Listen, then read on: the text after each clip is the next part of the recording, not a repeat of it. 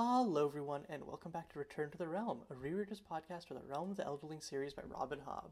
I'm Caillou, here with Alex and Leah, and today we're going to be doing chapters 15 through 19 of Ship of Magic. Or we might not get through all of that because this is the section where things start happening, and you'll know if we didn't get through all of that because you'll see it in the episode title. But yeah, so far, most of what we've done in like the first I think it's like 3 episodes we've recorded so far, has been all of like the setup for the characters' motivations and them leaving on their individual quests. And this is when shit actually starts happening, basically. But we filled up 2 hours like each episode for the last 3, so I shudder to think what's going to happen this time. I know, it's going to be wild. Did we mention this was spoilers all? We didn't. So, yeah. By the way, this is a Spoilers All podcast, so and that includes not only the Live Ship Traders trilogy, but every other series in the Realm of the Elderlings, I don't know what you'd call it, 16-book chronicle. So if you haven't finished all of them, do that and then come back, or if you don't care about spoilers, you can stick on with us. But yeah. New readers beware. Mm-hmm. Especially this part, because there's so much like little foreshadowing or like callbacks or there's a lot going on. I have a lot to say about a lot of things. We're gonna be, at least me is gonna be talking about Amber/Fool a lot, so same. Mm-hmm. Yeah, I just soak in every Amber section because like I need that. I know, like crumbs leading back to bits. Mm-hmm. Yes. I'll talk more about this when we get there, but I think seeing Amber from Paragon's perspective is so cool because I feel like because Paragon isn't like distracted by like how Amber like looks, you get like a lot more like straight to the core of who Amber is, and it's so revealing as like, yeah, okay, I can tell who this is, totally. Yeah. Mm-hmm. I'm excited. But yeah, okay. Let's start off Chapter 15, Negotiations. And also, I didn't realize last time that there were, like, seasons that this book was divided into. So this is also the last chapter of Midsummer before we move into Autumn. So much happens this chapter. I actually, just to make sure I kept track of all of the perspectives, I wrote a little tracker. So we have Wintrow, then Althea, then Ronica, then Keffria, then back to Ronica, and then finally with the Tangle. So I didn't realize how many happened in this chapter. Oh yeah, it's just all over the place. So this chapter seemed like it is kind of a shorter chapter, I feel, and then it has so many different perspectives, and I think the next chapter is more than double the length and has only a handful. Well, the next one has... The next chapter's like over 50 pages. I remember because I always like look to see. I usually read a chapter a day, and I'll like look ahead to see how long it is. And I was like, holy shit. Yes. I was stressed when I was reading this. I was reading it in the car, and I'm like, oh my god, I'm never gonna finish. It's like mostly Althea, I think, too. Well, and there's also the big-ass Wintrow section at the end that I hate. Same. Mm-hmm. Where Wintrow's just like wandering around the city like, this place sucks. I don't want to fight a bear. Not listening to everybody that like warns him. Mm-hmm. I remember the first time I read that, I was so frustrated. I was like, just go back to the ship, you idiot. Everybody told you it wasn't safe. And then you're like, why are people being mean to me? I'm just a little priest boy in sailor outfit. Okay, but they were being dicks. They're like, oh, you're a sailor, which means you're bad and you shouldn't be here. No, I hated that.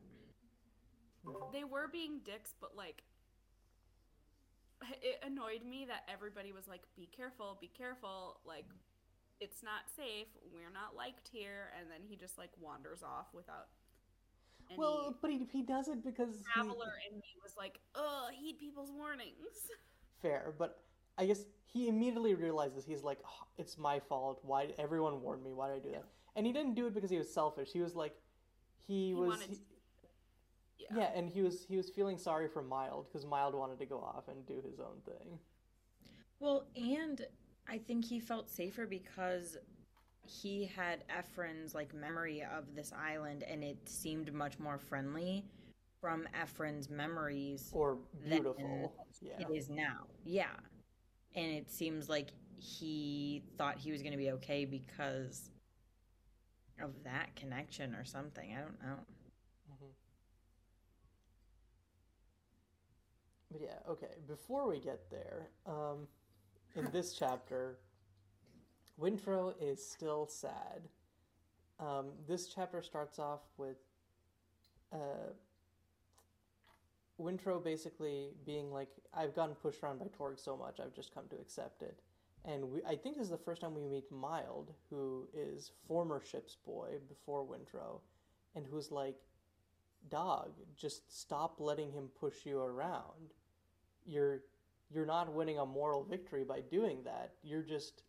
You're actually showing everyone that you're easy to push around. Um, Mild also like makes a joke, being like, someday someone's gonna push Torg over the side, and maybe it'll be me. And it's like obviously a funny joke, and Wintrow's like, I'm so much better than you, I would never murder Torg. I know, it's so annoying. I laughed out loud when Mild was like, he added it pleasantly that it might be him to kill him. I laughed. I thought that was so funny. I think Mild is so funny. But yeah, Winter needs to take it. I think he might die. I think he does, and I'm like sad about it. I know, I think when Kenneth takes over yeah. or something. I remember being sad. I feel like something happens like during the storm. You know when they're that Well, is that huge doesn't he, storm. crack his head or something? I don't remember, but something There's- happens then, and he does more- become a goner.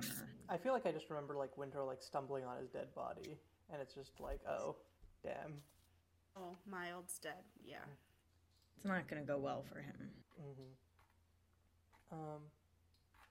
But look, okay, in Wintrow's defense, I think that like he's starting to understand that he needs to adapt to survive. Like there's a thing where he's talking about like, he gets like, okay, I need to feign subservience to Torg, and that doesn't like hurt my dignity at all. It's just something I'm doing in order to survive. But like he's not understanding that he needs to like extend that philosophy to everything else. And Mild is like, just don't let him push you around. You're not, yeah. And like, I don't blame Wintrow for like not understanding the humor of a culture that he has not been a part of since he was like 2 or whatever. Like it's annoying, and it's like you're such like a wet blanket, but I get it. And there's also like, I don't know if it's this chapter or next chapter, but there's a part where he's like talking. He like even wonders like, am I like too sensitive? He's like, has my conscience become so tender that it like comes between me and my friend, or like not my friends, my like fellow people. So I think he does that when he's like forgiving the day at night. So like, like I said, like I think this was like last episode. Even though like I think Wintrow and Althea can be annoying, I have a lot more patience for them than other characters because I feel like they're actively trying to grow.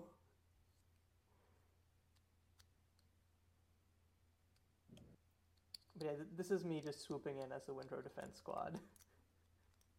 I am starting to like him and Althea so much more now. I think that they were annoying at first, but now they're actually starting to grow and learn and change, and that makes me enjoy them so much more.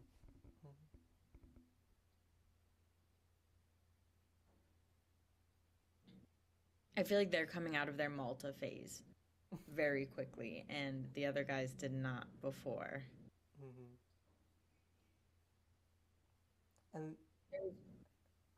like speaking of Malta phase, like we do have a Malta chapter this time. I think it's really interesting to see how like all 3 of them are uniquely stubborn and like wanting to carve out a life of their own in their own way. Like on a first read, they seem like so different. You're like, what? These guys are some from the same fucking family, but like there's like that core motivation. I love that. Yeah, it's interesting to me how much my perspective about them changes on a reread, because I feel like now I can see more of like the Vestrit stubborn in all of them, and like before I was like, how are Wintrow and Malta even from the same family? But they are so like all the Vestrits are so similar. They Yeah. just have like something different that they're clinging to. Mm-hmm. And I think it's also because they like frame Wintrow, or like people seeing Wintrow, as being passive, right? Which is very different from the active Altia and Malta.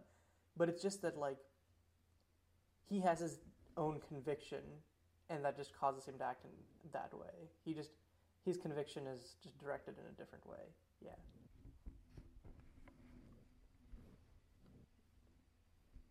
There was one thing that I noticed at the beginning before even the section with Mild.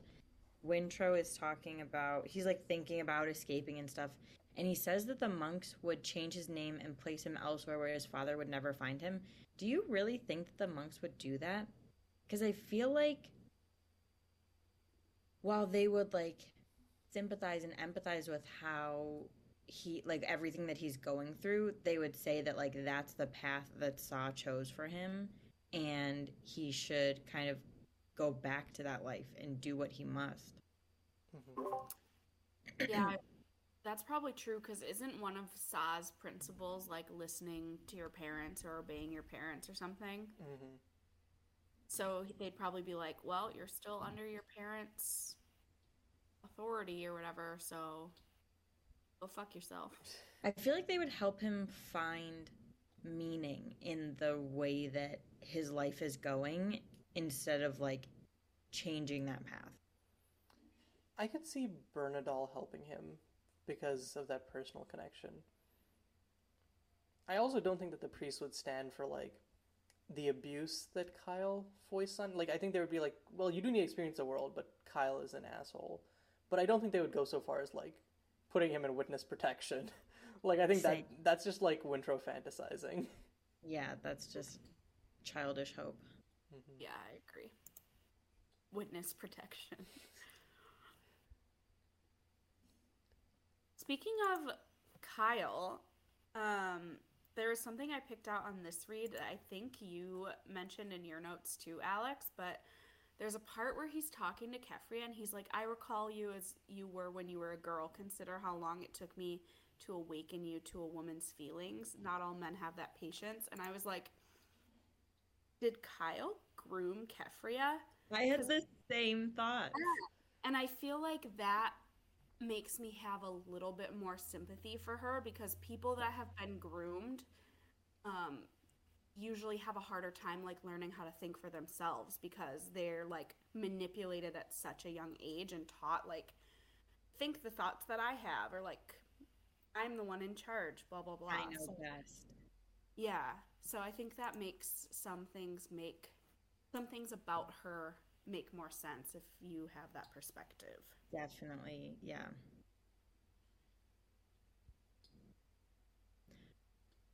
I don't know if it's in this. No, it's the next chapter. I have a lot of things to say about both of their parenting in the next chapter, I think, or the chapter after that, but I fucking hate Kyle still. He sucks. And the fact that he went behind Keffria's back to give Malta the money to make her own dress, like, she said, let's be a united front, and he said, yeah, okay, but, like, actually not really, no thanks. Mm-hmm. Fucking hate him. He 100% did that just to spite her. Yeah. Yeah. He's a puke. Yeah. But also, like, Keffria in this chapter finally starts, like, kind of opening her eyes to how shitty he is, which is satisfying, but at the same time, it's kind of annoying, because it's like, I'm sorry, but this should have happened when he punched your son in the face in front of you and knocked him out cold for literally just, like, voicing an opinion. I know, what the actual fuck. The fact that it comes just from him, like, saying something that puts their courtship in a different light instead of him knocking out their kid is, like... That's a very, like, pre-awakening Malta. Yes. Like, oh, he ruined my memories of this and the way that I perceived this. And it's all about her. Super self-centered. Yeah, both like Ronica and Kefria coming to realize that Kyle is a bad person, it feels so abrupt to me. It feels Yeah. like I'm like, did you not get like inklings of this? I feel like, and we have like 14 chapters or like 15 chapters of like just the setup. So I kind of wish that like they'd like slowly become more distrusting of Kyle instead of just like all at once being like, huh, I guess he is a bad person. Weird. Yeah, and they seem so, like, I understand that they were only seeing him for brief glimpses of time, and he was kind of, like, reeling it in because Ephraim was still alive, but you'd think, like, considering that we basically never, as readers, see him be anything other than shit. So it's hard to understand how they're like, we've known him for 14 years, and we trusted him enough to give him our ship. Yeah. When, like, he's just shit the whole time we've seen him. And not even like just shit, but he's like openly, Like, proudly and shit. control. Yeah. Yeah. He's not Yeah. like he has no subtlety to him whatsoever. Because he doesn't think that he is shit. He, like, isn't smart enough to hide it because he genuinely thinks that he's, like, the goat. Yeah. I think something that really annoys me now thinking about it is that if Ronica, because I'm sure she had to have been thinking, we need to give Kyle the ship since Ephraim got sick and started dying. Like, once she got out of the denial phase that Ephraim was dying, like, she went right into, we have to have Kefria be in charge of everything. Why didn't they try harder to educate him about the live ship and all of the, like, Bingtown trader traditions if she, like, knew that she was going to be doing that? I think the Because assumption was that Kyle is an outsider and Kefria knows all this, so she can just tell him anything that's important. that's so fucking stupid. They should have just kept Althea because she knows how, like, she knows exactly what Vivacia needs, which is her and, like, family and everything, and how important it is at the first, like, stages of life for a live ship. And she knows about the freaking Rainwild traders and all of their, like, traditions and everything. Like, it's just, Veronica clearly did not think things very through. She drastically overestimated both Kefria and Kyle. Yeah. At this point, Althea is her only, like, capable child. Hmm. And has been since the beginning. Yep. She might have been a little bit overconfident in her skills as a, like, sailor and stuff, but, like, she definitely is the most competent even from the beginning. Mhm. And I feel like even like later where she's like, I was so overconfident or whatever, it's like, no, you're like, you have the skills. Like, you not being as strong doesn't change that. And even like I had that thought and then Brashen immediately echoed it. It's like, yeah, like she's doing all the work that she can do. Well, and she did admit that when she got tired, she did just kind of leave the task and go back to her room to do something else. Mhm. But she has already learned so much more, and she had at least the basic skills and knowledge. She had more than just basic knowledge of, like, how to run a ship and everything like that. Yeah. And like honestly, I don't remember if this happens, but I feel like yeah, there's a difference between like going on like an easy merchant ship and doing the task there or like working 24/7. And I feel like she'll definitely like develop the strength over the course of the trip. Yeah. Especially now that they literally have like they have like red meat from the seals or whatever. Hmm. That she'll bulk you up. Yeah, she was having, like, a handful of food a day, probably, at most. Hmm. She was like having also- the boss scraping the bottom of the soup bowl. I like With this a- vaguely turnip-shaped lump. A hard ship's biscuit, too. Like, it's not going to be soft and fluffy to soak up all the moisture. She's going to have to, like, go in there with her finger and lick it all out. Hmm. She also has enough self-awareness to like immediately realize what Kyle was right about, which says a lot about her character because if the roles were reversed, Kyle would just lean more heavily into like whatever he thought originally, and like nothing is his fault. Yeah. And Althea like turns it around and like can recognize, okay, there are some things that he was right about, and I'm just gonna like work extra hard to try to better myself to get over those things. Yeah. And like that's something Wintrow has too. It takes him a little bit longer to get there, but they both have kind of a similar like, okay, I'm gonna recognize what someone was right about and then change it instead of just like piling it and being an asshole to everybody. Yeah, and also realizing I'm not who I thought I was. I have to work to become that person. Mhm. Which like is hard because having like your self-image shattered like that, big blow to the ego.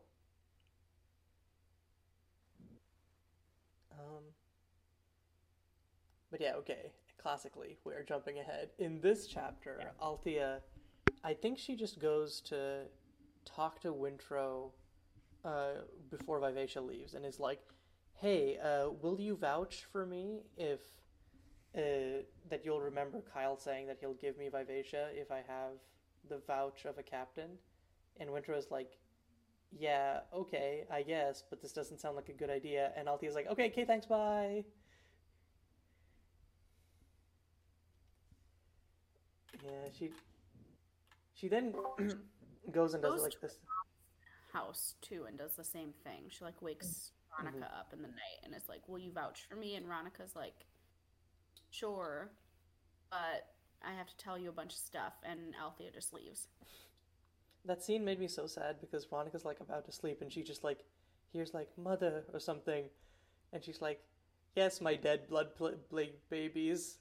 Oh, yeah, and then that she's hurts. my children had visited, or they'd visited her like a bunch of times, so she thought nothing of it. And I was like, we're just skimming over ghosts like that? I know. I loved it. Well, was it like ghosts or like just trauma TM? Probably I think it was trauma, ghosts. but I love ghosts, so any hint. And I mean, okay, we are reading a patented fantasy series, so.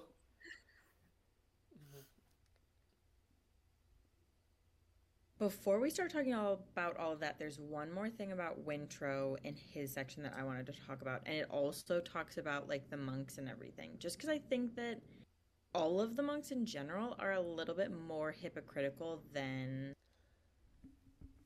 like Wintrow views them as. But he was like talking about how he doesn't understand the like teasing and everything from the sailors and everything, and he thinks the younger boys teased and shoved one another when they first arrived, but the penchant for bullying or cruelty was swiftly returned to their parents. So that's talking about the kids who were sent to like the monasteries and stuff. I kind of disagree with the way that they handle the bullying child, because like you would think that instead of rejecting the bullies and the kids who are cruel, they would accept them and teach them ways to like work through that. And like these are the kids who need the help from the monks the most, and they're the ones that get turned around and sent back to the place that like fostered this negativity in them and cruelty in them. And I'm sure that means that they are like not having a good home life, so you would think that the monks would accept them and help them even more. But they're like, we only want the easy children, the ones who are good. Like, that's very holier than thou, and I hate that. Even just like, even if they were like, okay, you are too mean-spirited to be a priest, but like, why don't you live here instead of going back home so you can try to like unlearn this or something? There are so many things that they could do, and they just turned their back on the children that probably needed them the most, and I hated that. Yeah. I think that like there's like this tension in the priesthood between understanding humanity and trying to transcend it, and I think that this is one of the cases where like they choose the trying to transcend rather than just being like, just people are going to be people. Let's work with that. Yeah, it's so weird. But that pissed me off. Hmm. And, like, judging kids in the first place. I thought that's not really something that they're supposed to be doing, and they do it all the time. Hmm. So, those monks are annoying. Judgmental, just like Wintro. No, I'm not going to say anything. I'm not going to say anything. It's nice to see Wintro that does better. Yeah, he does. And he's getting better in this section that we read. Anyway. I think that's all I had to talk about from Wintro. I had one more thing for Wintro, where when he's talking to Vivacia, he says, "It is the nature of humans that we tend to pass our pain along, as if we could get rid of it by inflicting an equal hurt on someone else." And I'm like, I wonder who this reminds me of. Cough, Kennit. Cough. Both in terms of passing on throwing all of his pain into a live ship, and also inflicting countless horrors to try and run away from his past. Yeah.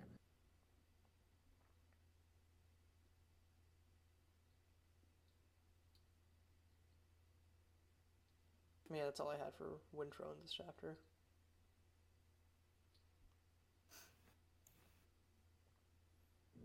I guess the next thing is we kind of jumped around scenes here, but in the middle in between the Althea scenes, the Wintro scene, and the Keffria scene, there's a scene with Ronica where she finally meets with a Rainwild trader who's come to accept essentially the monthly payment for the creation of the live ship. And Ronica is short, and the Rainwild trader is like, "Cool. If you have the money next time, we'll let you off the hook. Otherwise, we're going to yoink your child as the blood price for being unable to pay." Before that, there's one more thing for Althea. It's actually about Vivacia, and she says, "It would be a shame if you went overboard and drowned right here on the dock. The live ship's peaceful rocking suddenly increased the tiniest of increments." And I was thinking about how, like, that could be a little bit of both coming out, but it also could be mild, like, influence on Vivacia, because in the section right before, he talks about how Torg, like, someone's going to kill Torg and throw him overboard. And the next section, Vivacia is threatening Torg to, like, knock him overboard. Like, the ship herself is taking Mild's little words. No, I didn't like put the pieces together that happens back to back, but I love that. It just clicked with me while I was reading the notes. That's why I had to interrupt. I'm sorry. No, that's totally valid. Also, do we know how Torg dies? Doesn't he get like a nail? And someone dies from a head wound, and I'm just like assuming that was everybody. But I think someone pushes him over the side, maybe. I mean, I hope so, because that would be a neat little bit of foreshadowing. I'm pretty sure there's like a huge fight. I think it's also during the storm. Yeah. Storm. And there's this huge fight between them, and I think Wintro is involved. Or like Wintro and Kennit or something. It's really weird. Is Torg the one that assaults the slave girl that has like her ankle rubbed raw from the shackles, and she like can't really talk because her mind is broken? I would not doubt it one bit. Because I think maybe Wintro like realizes he's doing that, and then when this fight happens, someone pushes him overboard or something. Somehow Torg dies, and it's great. I feel like Wintro also, I think Wintro is involved because I think he also like rationalizes it, and he's like, well, there was clearly no hope for him. Like, he proved himself to be this like negative, horrible person. It's during the uprising when the slaves rise up, because one of them kills Gantry, and then Wintro feels guilty about being on the slave side because like Gantry and Mild die. Mm-hmm. And they're like good guys, but also people like Torg die. which is No. not a bad thing. Right. Yeah. The Oh my god, pieces- we have so much. I'm so excited. We have like a ton left in these books. There's And still it's gonna so much horrible stuff that gets to happen to these characters. Oh, yay! Yeah. I do feel bad for all of them, but I am so excited to like get through it all. It's gonna be good. I feel like all of this really horrible stuff doesn't hurt as badly as like everything that happened with Fitz. Just because it was like so concentrated and it was just him and we're experiencing it like one on one with him. no one like fully dies. Yeah. No And one's has to be beaten. revived. Yeah. Right. I would say like of these characters, I think Althea probably has it the worst because she like thinks that everyone dies and everyone gaslights her about terrible stuff happening to her. And Yeah. but Malta has it pretty bad too, but Malta could have been worse. Definitely. He manages to avoid some pretty bad stuff. Yeah. I think the way I feel about it is like, I feel like lots of the stuff that happens in this series just feels like pointless to me, and that makes it just feels frustrating. Not pointless in the sense of like, from a like writing perspective, but pointless in the sense of like, bad things happen to people and we can't control it and it sucks. Well, like in Fitz's books, it feels like I can at least see like the through line, and I can see like and like he like grows from it, and like and like stuff happens. Like I can understand like the cause, effect, and then consequence. Well, sometimes stuff just happens to people in the series, and I'm like, well, okay. Yeah. Yeah, we also are constantly getting the message from the Fool that like if things didn't happen a certain way, Everything wouldn't have worked out. Mm-hmm. Yeah, so it's like, oh, if chivalry like hadn't abandoned you, you would have died as a kid, or like all the bad stuff that happens, it's like, oh, this is because something worse could have happened. Whereas in this book, it's just like, yeah, shit sucks, Mm-hmm. and there's no reason for it, you know? Yeah. Which is, well, I'll have to see if this holds up, but I think that is kind of my biggest gripe with the trilogy as a whole. Is not even like the bad stuff happening, but just the idea that like in the end it doesn't feel like there's a message. It's just like stuff happens. Damn. And I'm like, huh? Yeah, I think that it more is like the big picture and the like the dragons coming back and Tintaglia being released is really what is the meaning behind the book. So like all of the shitty things that happen to the characters like lead to Tintaglia. Are in service. But I of think that's the the only like really big good thing that gets out probably. Yeah. Well, and they do all end up like it's not where they originally wanted to, but for the most part, they all get like a relatively happy ending. Yeah. Like Wintrow's happy with where he ends up. Althea and Brashen get Paragon, and they're together, and Malta and Rain end up together. Like, it all works out for them, just not in the way that they initially were clinging to at the beginning. Yeah. I do like that aspect of it. It's like an inversion of a fairy tale. Or not Right. inversion, but like a twist on it. Anyway, speaking of fairy tales, honestly, I think that the Rainwell traders would be better perceived if they didn't have this weird ass blood price, I will take your firstborn child thing going on. Like, Yeah. and it's so weird because like after reading Rainwilds and also like the latter half of this trilogy, it's like they're just normal people. They're just like, and it's like in this series they're built up to be like such weirdos, such freaks, just like mysterious warlocks out in the woods doing their like dragon magic. They're so mystical in this trilogy. And it is sad because, like, the reason they are seen as so mystical is literally just because if they didn't, like, only show up under cover of darkness and, like, only allow little lights and have their veils on and stuff, they'd get, like, harassed and accosted in Bingtown. But, like, it is funny when you reread it and you're like, yeah, these are just literally like regular people and they're all mystical. And like, if you can't pay me, I'll take your daughter. Mm-hmm. And it's kind of funny because like there's the whole thing is like the Rainwild people are like they are that way because of the influence of dragons or like the way that dragons used to live there. And I feel like that is a very dragon thing to do, be like, pay me my gold or I will take your daughter. Yar.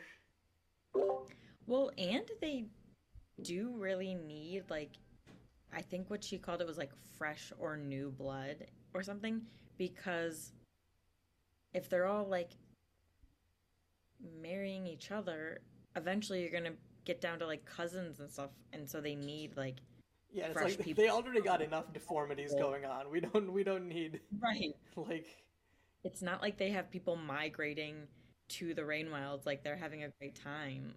Like they're very desperate for people, I think. And it makes you wonder, why would you even stay there in the first place? I think it was basically like that is the only land we have and we're here now.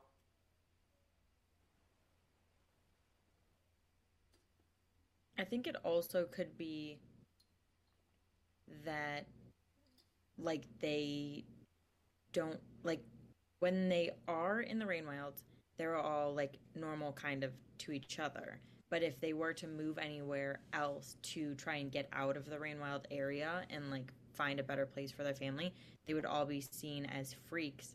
And so it's like kind of too late for them. So they want to have kids, but then you can't send your kids down the river by themselves. So it's kind of just this endless cycle of like, we're still stuck here. And it's also, I think, none of them want to leave the. I don't remember what the name of the Elderling city there is, but yeah. Trahog. Trahog. I always call it Treehog. Treehog. Is that the name of the Elderling city or just the I think that's the Elderling one is Kelsingra. No, the one that's like under. The one that right. Do we get a name for it, or is it just sort of like the place where Tintaglia came from with the rooster we stuff? might get a name. I think that Rain can like read the Elderling writing or something like that, and that they do have a name for it, but I just don't remember it. I wish you just stopped there. Like, Rain can read. He is literate. Yes. Unlike us, obviously.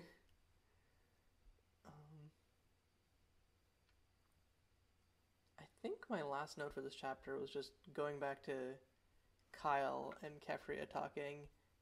Some choice quotes from that section. I sense a jealousy in you, dear, that she vies for my attention as well as the attentions of young men. And it's like, what is the comparison here? Why are you saying these in the same breath? This is some weirdo-ass shit. So fucking gross. And also, like, let your daughter grow up and be both an ornament and a credit to you. And it's like, ayo? I fucking hated that. He's like, oh, it's not your fault that you're backward and stupid. And you're jealous of your 12-year-old. I know. He actually says backwards. Like, I couldn't, but, like, I could see, like, unironically calling, like, your partner shy. But how do you, without a trace of, like, self-awareness, call someone backwards and not think they're gonna hate you? Right. No, what the actual like fuck? he genuinely thinks that Kefria is just so stupid that she just like won't understand or care. But yeah, I think that was my last note for this chapter. Yeah, I don't have any other notes for this one. I think that I had a couple. Oh no, I was just proud that fucking Kefria finally started waking up to stupid ass Kyle. And she said he was just a man like any other man. No, he was stupider the most. I loved that. Fucking finally. This is what I've been waiting for. Stupid hoe bitch. And it feels so abrupt after she was like, Kyle knows best. I know, it was really annoying. It does feel really abrupt, especially considering she stood by him when he fucking punched out her son. Like, I just can't get over that. Yeah, and she just cried over him. That pissed me off. Yeah. You were like revved up against Kefria. I So- hated her. I hated her more than Kyle and Kenneth at that section. I thought she was the actual worst. Now that now that I realized that she was groomed, like, I understand why she acted the way she did, but it still pissed me off, like, a lot. Yeah. It's not excusable, but it's understandable. Yeah. Yep. I also think that it is fitting that we have, like, the section with Kefria is, like, squished in between two sections with Ronica. And the first section of Ronica is her, like, worrying about how Kefria would handle the Rainwild visitors and how she would just, like, Ronica realized that she would just hand it off to Kyle and Kyle would fuck everything up. And then we have Kefria, and Kefria awakens to how shitty Kyle is. And then we go back to Ronica. And I think that that's kind of fitting. Yeah, ever since, I don't remember which of you pointed it out, but like, ever since one of y'all pointed out that like the point of view ordering like matters or like has like meaning, I've just been like eagle-eyeing that every chapter it comes up. Yeah, That it's was wild valid. how much. I did not realize that.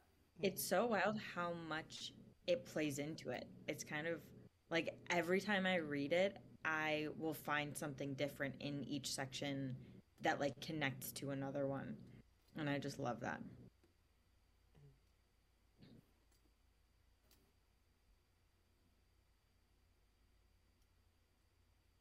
Oh, okay, wait. Actually, I have one more note, but it's actually your note, Alex, and I'm stealing it because it's a quote that I liked. That's fine. All those years she had been married to a fantasy, not a real person. She had imagined a husband to herself, a tender, loving, laughing man who only stayed away so many months because he must, and she had put Kyle's face on her creation. And I feel like this one is like there's all the stuff about her realizing Kyle's a bad person, but I think this one was like uniquely like relatable or poignant because like I feel like we've all done this at one time or another where there's someone that we care about, and even as they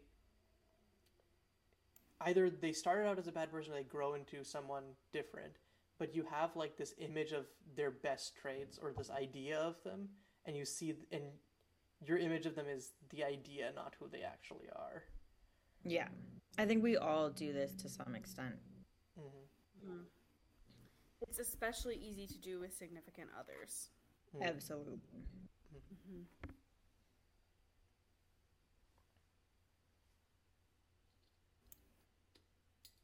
Yeah, okay. Do we have anything else for this chapter? I don't. Me Okay. neither. So let's move into Autumn. Chapter 16, New Roles, aka the 50-page long chapter. This was so long, but I have very few notes for it. Yeah, I didn't really have any notes because most of it was just like monotony of Althea being on the hunting boat and skinning seals. It's Althea turning her brain off so she doesn't have to realize like all the shitty things she's going through at the moment. Yeah, I did notice though there was a whole part about like where she stayed with Amber and Amber taught her how to be a boy, like how to walk like a man and how to like change out her clothes when she had her period so no one would notice. And it was like obviously the Fool is adept at being gender fluid and mastering how to move like each gender and stuff, but there's a lot that they know specifically about how to pretend to be male, which I thought was interesting. I know. I noticed that too. I was like, wow, what the heck? The detail. Mm-hmm.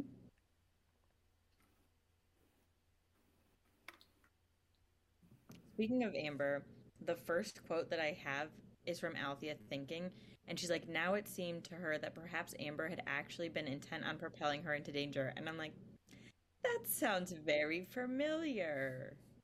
Yeah. Hmm. They have a habit. Yeah, of just pushing everyone into the danger themselves. They're like, you can do this. Like, oh, you're my catalyst? How would you like despair? pain and suffering. If those sound right for you, call today. Right? I remember on my first read of this book when Althea like almost gets swept overboard in the storm and someone saves her and then it's Brashen. I remember being like, oh my god, they're on the same ship. Like, I just didn't know why did she know immediately that it was him? Because she had to have recognized his voice, right? So I just wasn't sure why she didn't say it was Brashen and like, ugh, like I can't believe Brashen's saving my life again. I think she was probably think she disoriented. She was noticed just swept it. overboard. She had water Yeah, in her that's true. ears. and That's he true. was like yelling at her because he thought that she was the ship's Yeah, I bet she'd never really heard that, or at least gotten the full force of that from Brashen before. right. All right, that's fine. Anyways, I love how, like, in most other contexts, like, Brashen saving Althea, it would be, like, crazy romantic, and it would be, like, or just, like, you saved me. But because of, like, how it happens, it's just, like, Brashen's like, oh my fucking god, you idiot. And Althea's like, what was I supposed to do? It's just, Yeah. it's just, like, come on now. Yeah.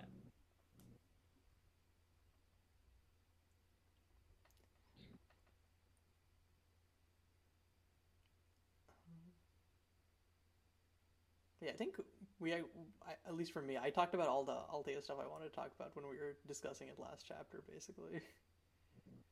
I think I have 2 little things left, but that's it.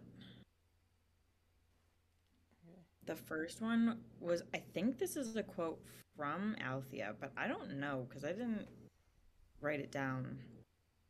But somebody says, I mean, do you think Vivacia would welcome strangers aboard her and accept them running her? Not much. And I'm like just thinking to myself, yeah, she already has with Kyle and the like willy-nilly crew that he picked and is having run her right now. So she's already done it, and she's gonna have to do it again. I think it's like, yeah, it's like the difference between like accepting as in like, yeah, I like this versus, well, I guess I gotta do this, but it's still like, either way, she's accepting it. She's not throwing them overboard. And she literally accepts strangers coming aboard her and running her when Kenneth takes over. So, like, this is looking back at Kyle and also foreshadowing for Kenneth. The foreshadowing that Kenneth's gonna take over is like really heavy because they go back and forth between like Kenneth searching for a live ship and Vivacia being unhappy and miserable. So it's like, Yeah. you could see it coming from a mile away, and that's probably intentional because if like we as readers can see it coming from a mile away, any Bingtown trader worth their stock would be able to see it coming from a mile away if they would have had somebody on the ship that knew anything. But like the only family member, the only trader they have is Wintrow, and Wintrow wasn't raised in that environment, so he doesn't know, and he can't do anything about the way that Kyle's using Vivacia. So it just like further shows how blind Kyle is. And speaking of like how Kyle uses Vivacia, like even Mild in this section is like, yeah, pirates have been going after slavers. They'll save us some trouble. And it's like, anyways, let's get some slaves on us. And it's like, oh my god. Yep. I feel like they all think that Vivacia being a live ship is protection enough from all of these things. And it's very much not. I mean, it's because no one's ever captured a live ship in history, so I don't blame them. I feel like, though, it's more like their belief in live ships, like, in general, is like what makes them feel protected, but also half the crew are like scared or like kind of disgusted by Vivacia, I think. Like they make little signs to like ward off evil when she talks to them or when she like does something.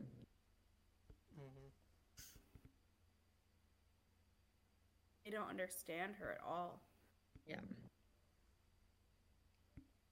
I feel like even Mild doesn't. And you would think that him being aboard her with Ephron, he would understand a little bit more. But I don't think that he really does. No.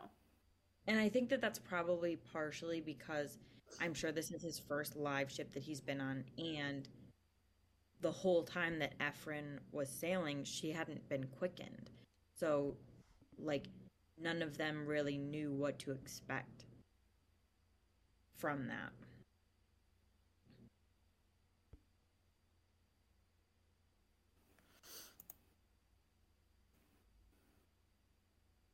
Speaking of when Kyle takes over, it is really funny that Comfrey rubs the inside of his mug with his dick. I loved love that. I loved that. I thought that was really good. And I love that this is when Wintrow gets a sense of humor. Yes. But then he like feels bad about laughing about it later, and it's like, oh my god, just get over it. It's fine. Kyle sucks anyways. I like that that's like the first little bit of connection between some of the sailors, and especially Mild and Wintrow, that we get to see too. Mm-hmm. And I feel like after that joke where he realizes like the things that the people do aren't for harm, like it's as like a bonding thing almost, that helps him like be more accepting and be more open to the jest that the rest of the sailors have, and it makes him much more comfortable around them and make them almost accept him until the incident. And yeah, it actually just makes me think, going back to when the priests were removing people who were bullying people, like it could be that they just like overjudged and like took any sort of teasing or like that kind of thing as bullying, and then like that's why Wintrow's like just completely deprived of this experience of how do I joke with friend. Yeah, they could have been too sensitive about it. Mm-hmm. I didn't even think about that.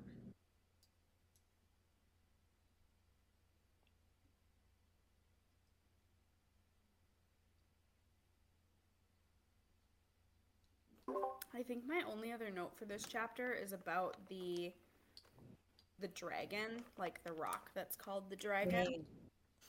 Right. I was wondering if it was a stone dragon, and if so, if it was like one of the Six Duchies ones, or if it was something made like way before, and then the water just like got to the point where it was submerged. Because it has an arrow, or like the story is that it got taken down by an arrow, right? Which is what happens to. That's how Swift kills the stone dragon the White Lady makes, right? Mm-hmm. Shoots it in the eye. Right. So, yeah.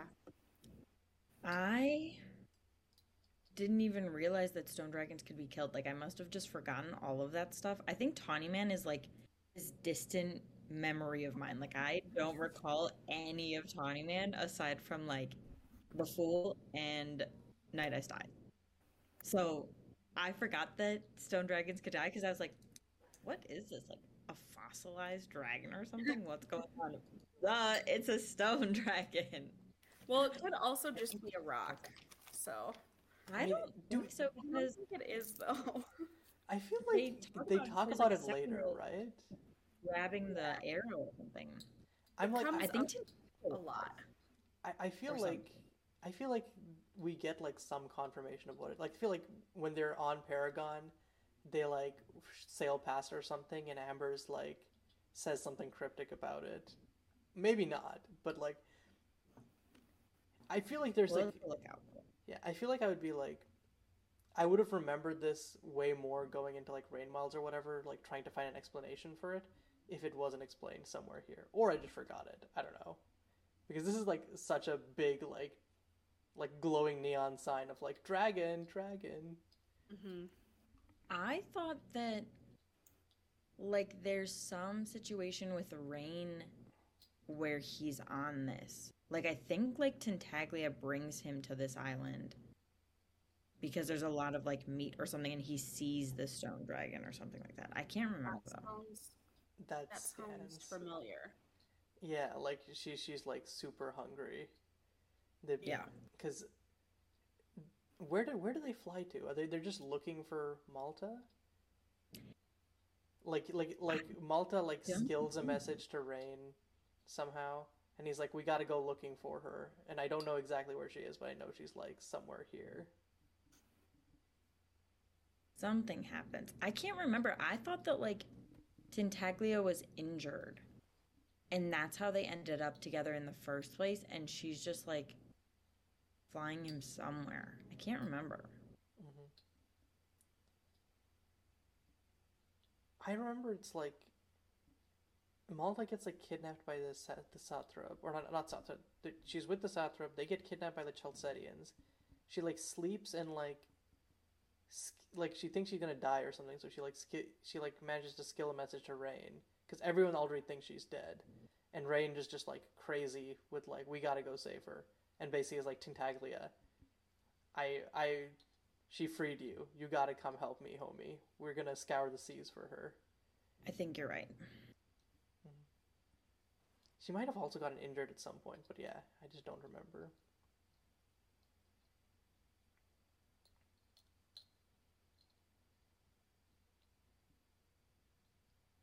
But yeah, so who wants to talk about the last part of this chapter?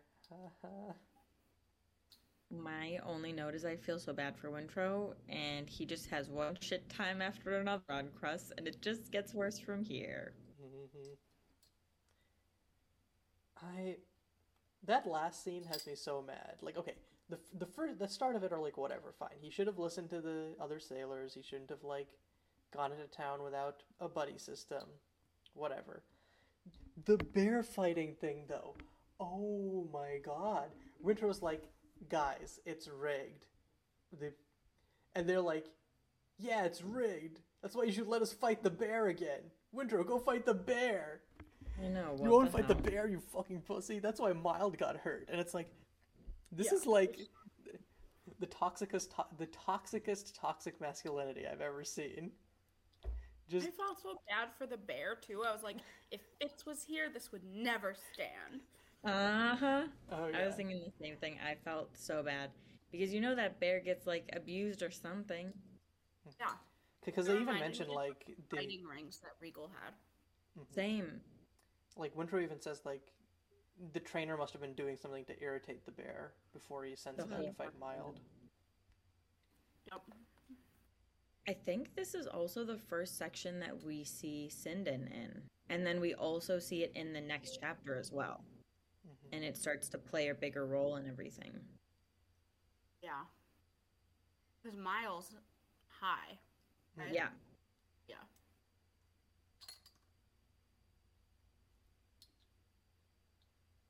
It feels weird that that's like the first time we've heard of Sinden. I know, right? It seems like it should have shown up sooner, but it doesn't.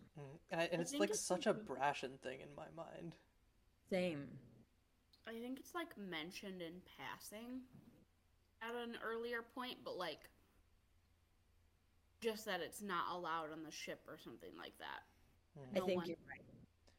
But no I one's think it wasn't on even it. mentioned by name, maybe. But it's one of those things where, like, Efren didn't. Oh, no, I think it was Kenneth. Like, one of them didn't allow anyone to even come back to the ship drunk or high. And they had to, like, sleep it off and then come back. I think it might have been Efren because I think Brashen was thinking about it when he was on Paragon, but I might be mistaken. This might just No, be I think another you're right. like I associate Brashen with Sinden, so I think it's him. But yeah. I think that you're right, though.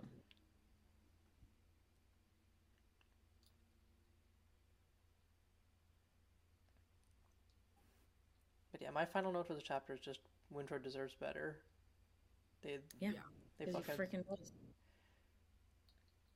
Yeah. He does. He deserves better shipmates. He deserves better parents. I can't believe that like the reason they get on his ass is because he didn't fight a bear. It's I a know. bear. Fuck. Like, But it's are the bears in Bingtown just weaker than the bears we know of? Because like, They're just all drunk and stupid.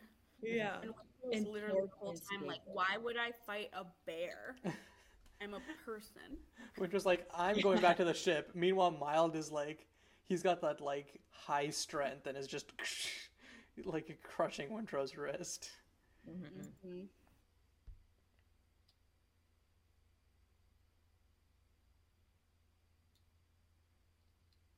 Yeah. Okay. We good to move to the next chapter? Yes. Okay. Chapter 17, Kennet's Whore. So Kennet is back in Divvy Town after a very successful spate of pirating. Um, there was the original ship that he stole, the slaver ship that he got from Astray or whatever the name of the place was, but Askew? Askew, that's it.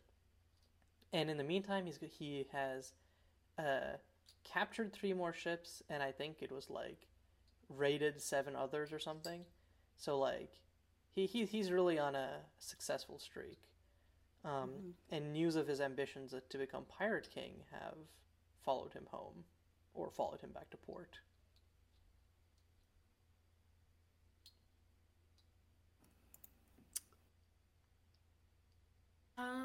For as despicable as Kennet is, I was very impressed with his skills of observation because the second he enters Bethel's house, he knows that something's up. Yeah. And it reminded me of Shade. Like, the way that Shade can immediately detect. And sometimes Fitz can do it. If Fitz is, like, on his game, he can do it. But if Fitz is thinking too hard about it, then he's a clueless idiot. Yeah. But I was very impressed that he, like, right off the bat knew. And then he ends up taking out, like... 6 people. Yeah, basically, Etta helps him with, like, the last 2, but he takes out everyone else by himself, pretty much. I think that Kennet is so fucking funny in this chapter. I think that he is hilarious. As much as I hate Kennet, I have to give it to him. He's fucking funny sometimes. Yeah, he is funny sometimes. Like, he cracked me up a couple times. I love how like I feel, because I also like had a note where I'm like, man, I don't like Kennet, but that man sure can fight. Like all 3 of us had notes where it's like, Kennet sucks. However, We have to give it to him in some form or another. You have to give credit where credit is due. He's good at observing and fighting, and he has funny thoughts sometimes. Yeah. The first quote that I have is Kennet saying to, I think himself, whores make it all so much simpler.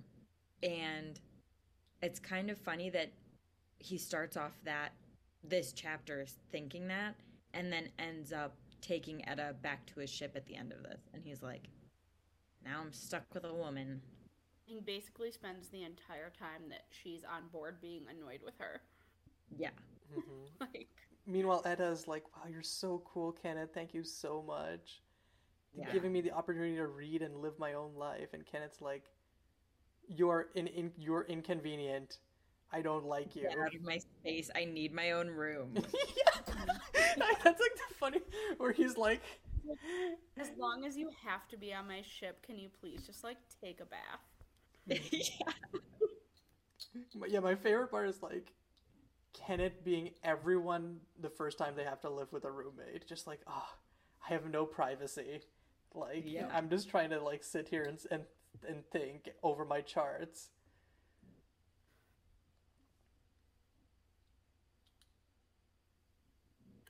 Like, it is the continuous thread of, like, Kennet being awful and everyone exalting him gets annoying through this book because everyone thinks he's, like, the bee's knees and he's really awful.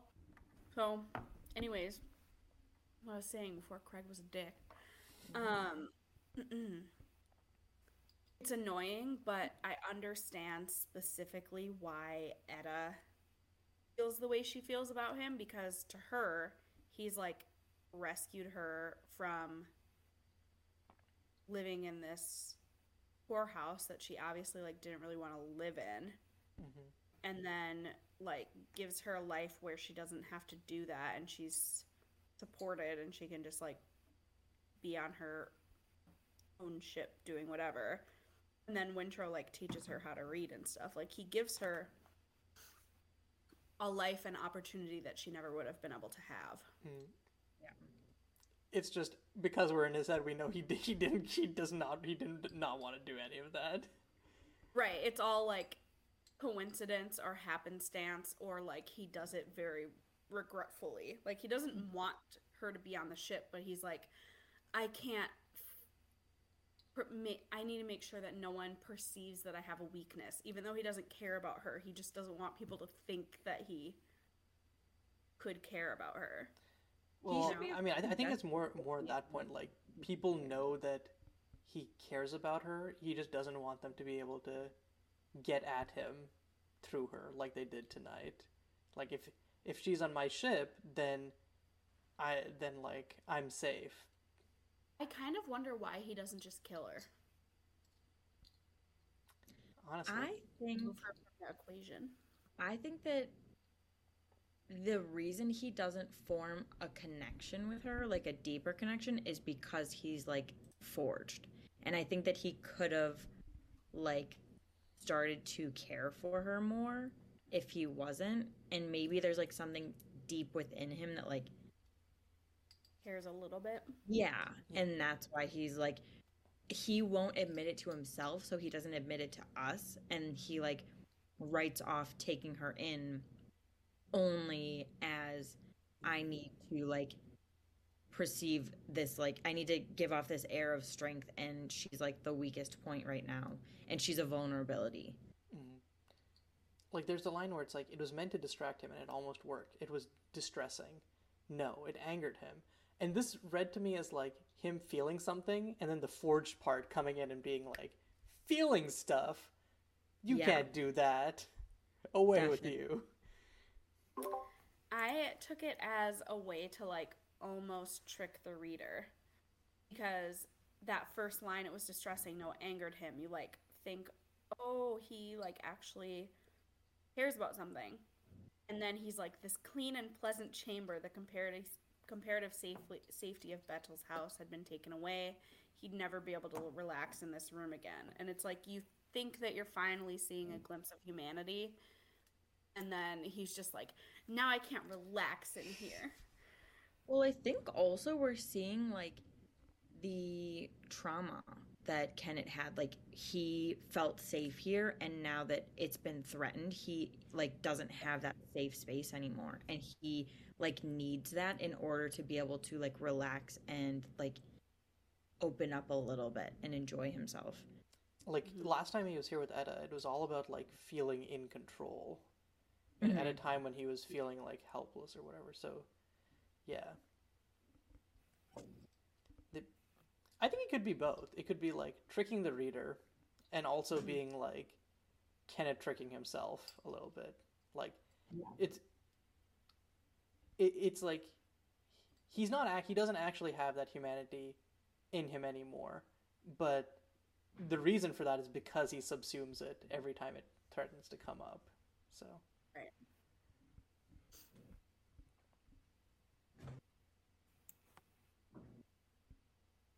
I think that was all I had for this chapter.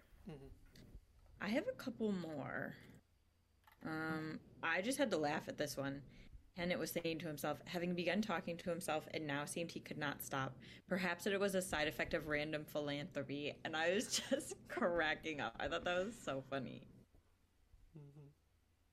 And then my last one is I think that it's so interesting that both Kenneth and Etta are continually described as like cat-like or very feline.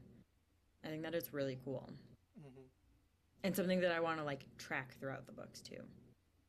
yeah, I wonder if that comes up, especially when there's the conflict between Etta and Bolt for Kenneth's affections. Like, because dragons are supposed to be very cat-like, I wonder if there's something there in terms of how they would do that. But yeah. Also, like this is every chapter of this section, like something big happens. Like there's the whole like fight at Bettel's house.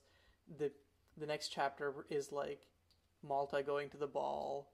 The the previous chapter we had like the bear fighting or not, and then the chapter 19 we have like Wintrow's finger getting chopped off. Like now that things have gotten started, they're like really going. Mm-hmm. Yeah. It's very fast. It speeds up so much Mm-hmm.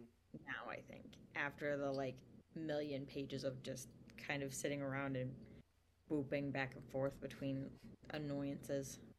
Yeah, just like Kyle. And now it's like we only get to do that like 25% of the time. Yeah. I haven't even made a farty mouth sound because of Kyle yet. Mm-hmm. Well, we get to do that at the end of the section. Yeah. He just hasn't been around. Or actually, Yeah. we could do it at the start of the next chapter, Malta, Yeah. Oh my because fuck.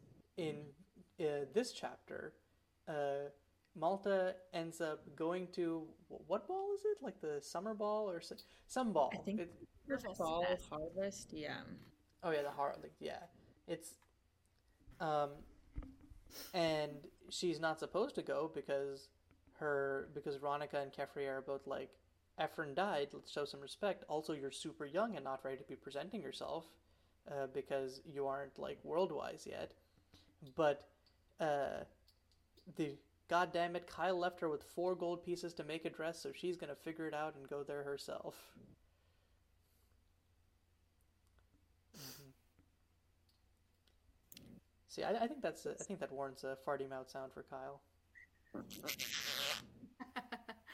Malta He sucks. is definitely still annoying on a reread, but I'm less annoyed with her than I was on my first read because I feel like now I can appreciate a little bit more that she is literally just a product of her environment. Like she is screaming for somebody to like engage her and treat her as like the smart young person that she is, and they're just continuously babying her and trying to control her. It's like only natural that she would rebel, especially when she has her father on this pedestal because of like the way her mother exalts him, and then he is going against and like giving her money and indulging her. It's like there's no with that combination there's no other way that Malta would act. Mhm. Yeah. And it's like, it feels like Ronica and Kefri are like, they're just looking at the end result, which is her behavior, and not understanding that like she's acting like that because of like these societal forces, or the fact that like her friend like she even tells her mom like Delotrell gets to go to this thing with, and it's like, okay, and like understand how like where Malta's motivations are coming from, and they just don't engage with that at all. They're just like, you are a stupid child, and it's like, yes, she is a stupid child, but she is also like a stupid child who has a personality and motivations and friends and all of these things that like contribute to this behavior.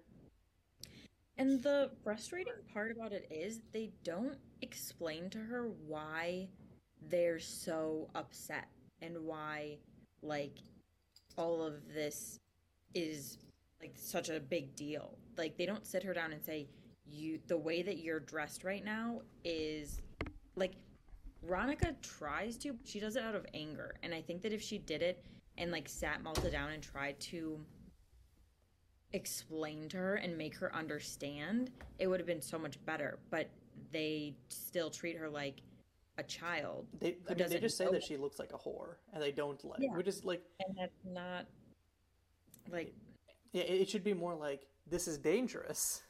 You like, they're it's allowed demeaning to that. yourself, and it will attract attention from predatory people. Yeah. If they explained it to her like an adult, then I think they would have gotten a different response. Because the problem is like, it's like that kid at school that's really naughty, but it's because they're too smart and they like are bored by the subject material. Hmm. That's like Malta, but in her entire life. Yeah, like when she was like, for the last year while grandfather was dying, the house had been the most boring place on earth. Which, like, Understandable. yeah, but also like psychopath line. Like, Yeah. just Yeah. it really reminded me actually of from Avatar: The Last Airbender, um, when Azula's like, Grandpa's gonna die soon. Maybe someone should just like take his place. Yes. It's just like, I think though with Malta, because Efren is always gone, she didn't grow up really knowing him or being close to him. The only times when he would come back, he would spend most of his time with Ronica shut in their bedroom, like doing all the things they missed. And he barely got to bond with any of them. I think that if Wintrow was still there, he would be the one that would remember Efren the most. But even then, like, it's just these short periodic visits. So it's not like she really got to develop a strong connection with him, which kind of makes it weird that she names her son Fran after him. But, you know. you know, Yeah, I also thought that was weird in Rain Wilds. But I think it was I more to think just like this- honor the like not memory, but like honor the fact that he built up this family, I guess. Which I like also think- weird, but yeah. I also think maybe somebody got their wires crossed when they were writing that one, because there are several times in Rain Wilds where it Malta was is described as like Althea's sister.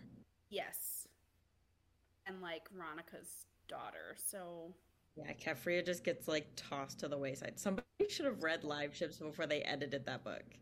yeah, The same It's thing happens in distracting. Tawny Man, which is why I was confused for a long time when reading Live Ships for the first time, because Malta is described as Aldea's sister. I think that it also could be like switching publishers because I think that Hobb has switched publishers a couple of times, and that also, like, I'm sure the editors don't have time to reread all the books. So if she got confused a little bit, then the editor wouldn't know any better to switch it. because it'd make more sense for Malta to name her child Fran if Efren was her father. Instead of fucking Boyo. Could Boyo have just been Efren? Please. Wait, who is Boyo? Althea and Gratian's son. Oh yeah, we I talked hate- about this. I hate Boyo's name so much. I can't believe it's his real name. And we just all pretend that Boyo has a different name. I mean, we had an hour long conversation about this last time, and I completely forgot it. So I'm already doing my best. I'm doing my best to. Okay, Boyo's new name is Gone, like Paragon. God. Because he That's named him better. after himself. That's what we're Oh doing. my god. Yeah. I'm just gonna imagine him looking like there's Fit? this there's this anime called Hunter x Hunter, and the main character is called Gon. So I'm just gonna imagine Dang. just like a tiny version of him walking around. The thing that I have a problem with is like, what happens when Boyo becomes a man? Like, do they change Nano. it to Nano? Like, I don't think any of it makes sense. No, it's It the does worst not make name. sense. Is it even Boyo? spelled Boyo? Is it spelled Boyo? No, it's I'm spelled pretty sure. Isn't there like an dash exclamation point? There's. I feel like every time there's an exclamation point, like that's attached onto his name. His name does not have an exclamation point. I feel like it should at this point. It's BOY-O. So It's- fucking weird. It's the worst name in this entire series. Revoking I don't parental know. rights for Brashen and Althea. You know how like Yeah. you know how like it's illegal to like name kids Pikachu in Japan? They should have the same thing in like Bingtown. It's illegal to have your live ships name your kids. Oh, did Paragon name? Yes, they let Paragon! parents use their child's name, and they were like, "This reads, let's do it." Oh my- Paragon, who they've like had to call back from madness several times, and who has like 17 different personalities, and is constantly like, they're constantly like, "Don't upset Paragon, or he might flip over and kill us all."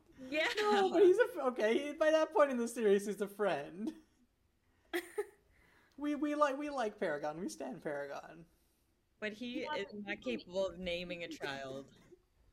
even in the last trilogy, when they ride Paragon, they all like only, or when maybe it's in Rain Wilds, like Elise is on Paragon or something, they're all like,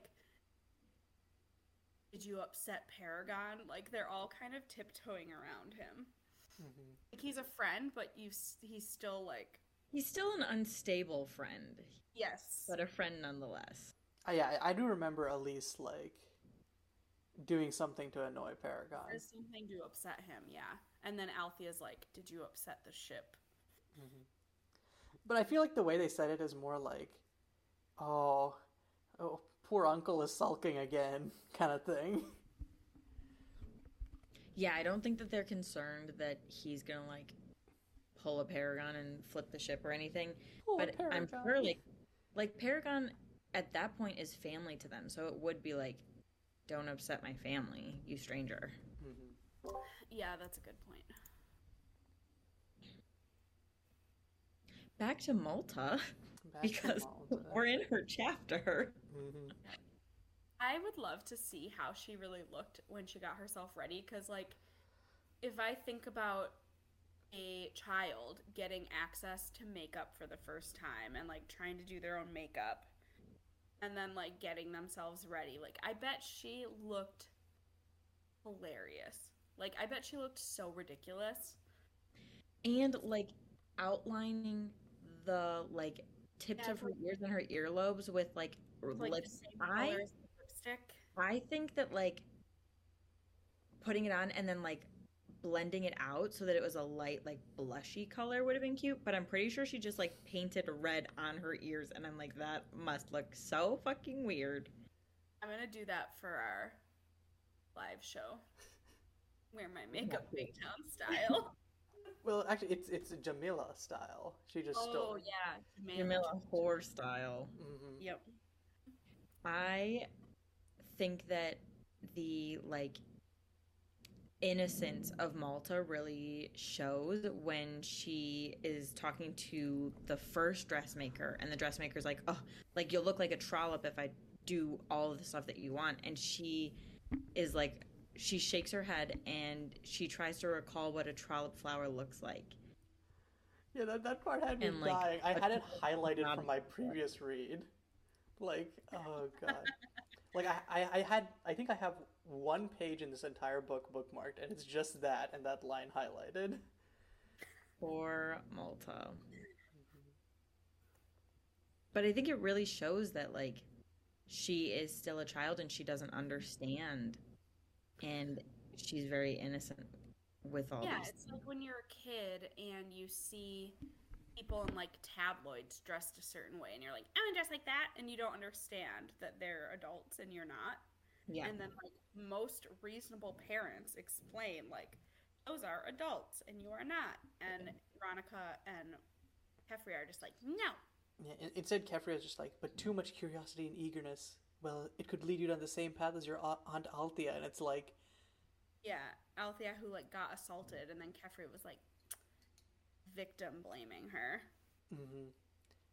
And Malta doesn't even know that. She's just like, what do you mean? No. I'm gonna just become like, I think I know Aunt Althea is annoying, but like But she just, whatever, like, whatever, Kefri mom. does whatever she wants. Mhm. Yeah, Yeah. she doesn't offer her any explanation or any logic. I really notice the parallels in parenting style that Wintro or that Kyle has for Wintro and Kefria has for Malta. It seems like they're both very shitty parents to those children. And like Kefria is actually cruel to Malta. Like she says at the beginning of this chapter, your father's not here, she had pointed out coldly, I am. Like, and she had never spoken to Malta like that before. Like, it takes Malta aback. And it's just like, do not take your anger and frustration out on, like, about your husband out on your child. Like, that is not the way to react. And I think that Kyle might have been right, that there's like some tension and like jealousy or some weird stuff going on with Kefria when it comes to Malta, because like she should not, like, that's still your baby. Why are you acting like that towards her? And like becoming an enemy of hers. Like, who's to They support alienate each other. Like all the women in that family alienate each other really bad. I know. And then they have to I do like, and then not when like big it. towns, it takes the literal city falling apart for them to be like, okay, we have to come together as a family now. Yeah. I just do not like the way that Kefria does any of that. I think that she had no right to act that way and snap at Malta like that because Malta is still a child and she needs to like teach and guide her, and she's like not. She's being petty and like weird, and I just don't like any of that. I don't know if I buy the like jealousy thing, but I think that there's definitely an element of like, I need to be exerting the control that I didn't feel I had while your father was here, type thing. Yeah, there's something weird going on, and I just don't like even in the sections before when Malta comes in and is talking to Kyle, Kefria gets mad and she's like, I'm going to like make her pay, I'm gonna punish her, and makes her do all the embroidery. Like she's like, you need to finish your embroidery for the whole like by the end of the day. And like Well, It's I not think Malta's fault that Yeah. Kyle is he takes everything out on Malta. Well, I think Yeah, it's honestly Kyle's- because Malta reminds her of Kyle because like she's Kyle's favorite child, and I like think and like it's and just Kyle, because- whenever she wants to get something, Kyle she just like bypasses her mom and goes to Kyle because she knows that Kyle has the power. I think that kind of makes her maybe not like jealous, but it makes her like ashamed that her daughter realizes that she doesn't have any power or influence. Yeah. It makes her feel like she's out of control and she needs some semblance of it. Well, it's dumb because Kyle's like pitting them against each other intentionally. And it works.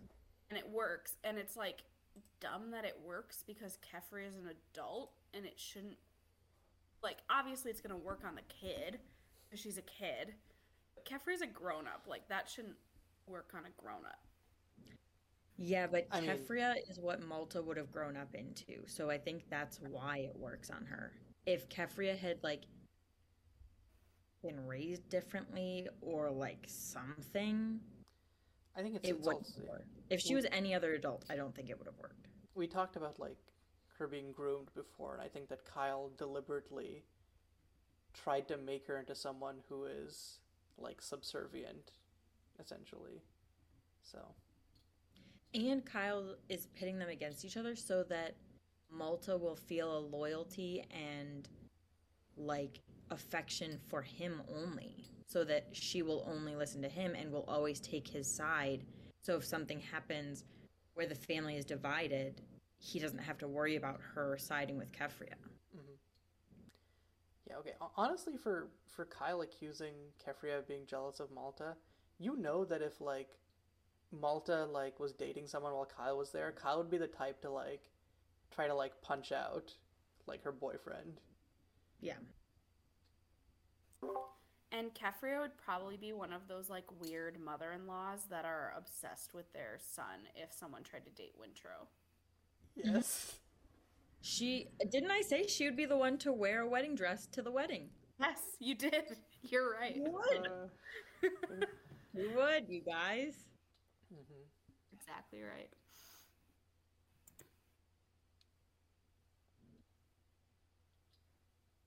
It's kind of a miracle that Selden turns out as well as he does, but that's probably because the Rainwild traders raise him.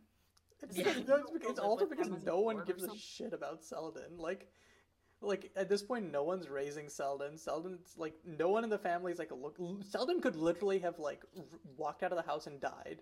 Like Zelda could have been kidnapped and no one would have noticed for like days. They'd be like, it's quieter in here. Selden does get kidnapped later on. Yeah. Goes and lives with the Rain's Does he family. live with? Yeah, I was gonna say, does he live with Malta and Rain then? I think does it happen after that, or does he get taken as like the blood sacrifice or whatever? I think they both go together.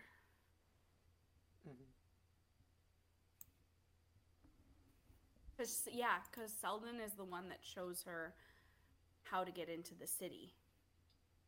And it collapses on her because him and his friends go play in there. Yes, you're right. You're right.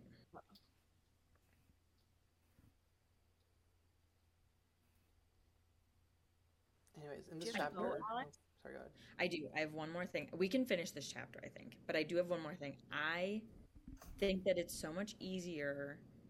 Like, I don't even find Malta really that annoying this time because I I don't either. can see everything from her side and I'm not even annoyed. I'm like, all the people are letting her down and not helping her. So it's I'm not even like annoyed. I hate Malta. It's like I feel so bad for Malta. This go round, I'm annoyed at like the adults more than I'm annoyed Same. at her. Same. Yep. I hope that everyone gets to reread these books and they realize that like Malta's actually not that bad. And I she does get worse later on with like being disobedient and stuff, but like I wonder if we're gonna read that differently too. I'm sure we will, especially like I know I will because I will understand that her and Rain are endgame, Yeah. so Yeah, that'll be better for me. yeah. I wonder how I'll view because I remember the first time I was like really annoyed by her like creating this love triangle with Serwyn and Rain, but I Oh, wonder if I'll read that differently this time. Also, I forgot that Dello and them were Trells. Like I read the last name and didn't link it to Brashen. Like this whole chapter, and then I went back and was like, "Oh shit! Like that's Brashen's family." Oh yeah, and like Brad Della. Brashen is like, oh, my younger brother Serwyn's gonna inherit the fortune. He says that like a bunch of times, yeah. And I didn't Hmm. like put it together that it's the same Serwyn. Same. Dello also, I forgot to mention this earlier, but like the whole reason Malta wants to get a dress is because she thinks that Dello gets to get a dress. And And she Dello doesn't. lied. Like Dello thought that Malta wasn't going to go to the ball, so she wouldn't know what Dello wore. So Dello was like, "I get to wear a gown." And then Dello shows up in like a kid dress, And obviously. poor Malta is dressed And like that's like a prostitute and doesn't even know that she should be embarrassed with her outfit. It's right, it's right. yeah. This chapter is just like a And vicious takedown of like just culture and society encouraging like young girls to Mhm. aspire to like womanhood slash sexuality before they actually know what any of that means. yeah, Yep.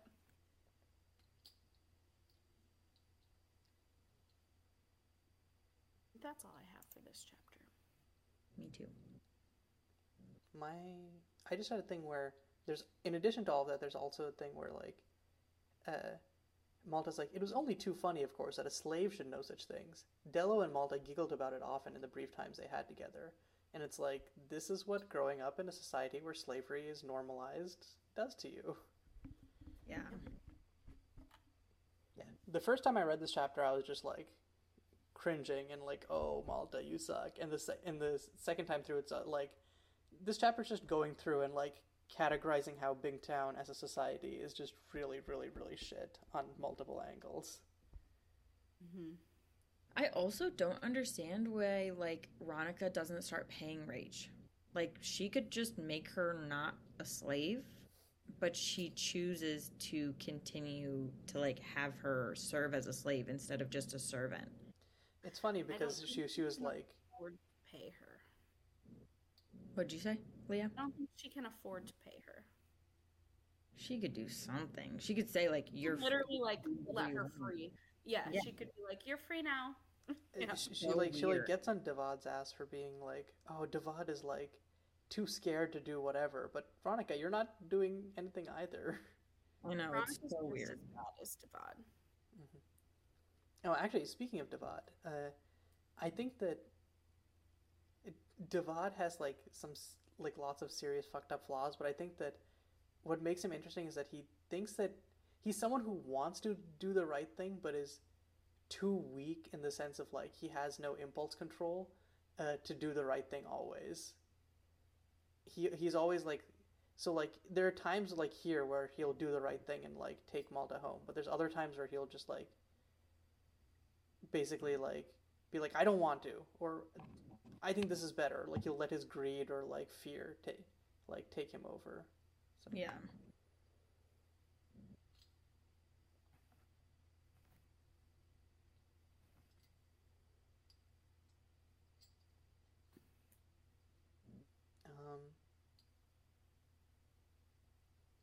think that's all I have for this chapter.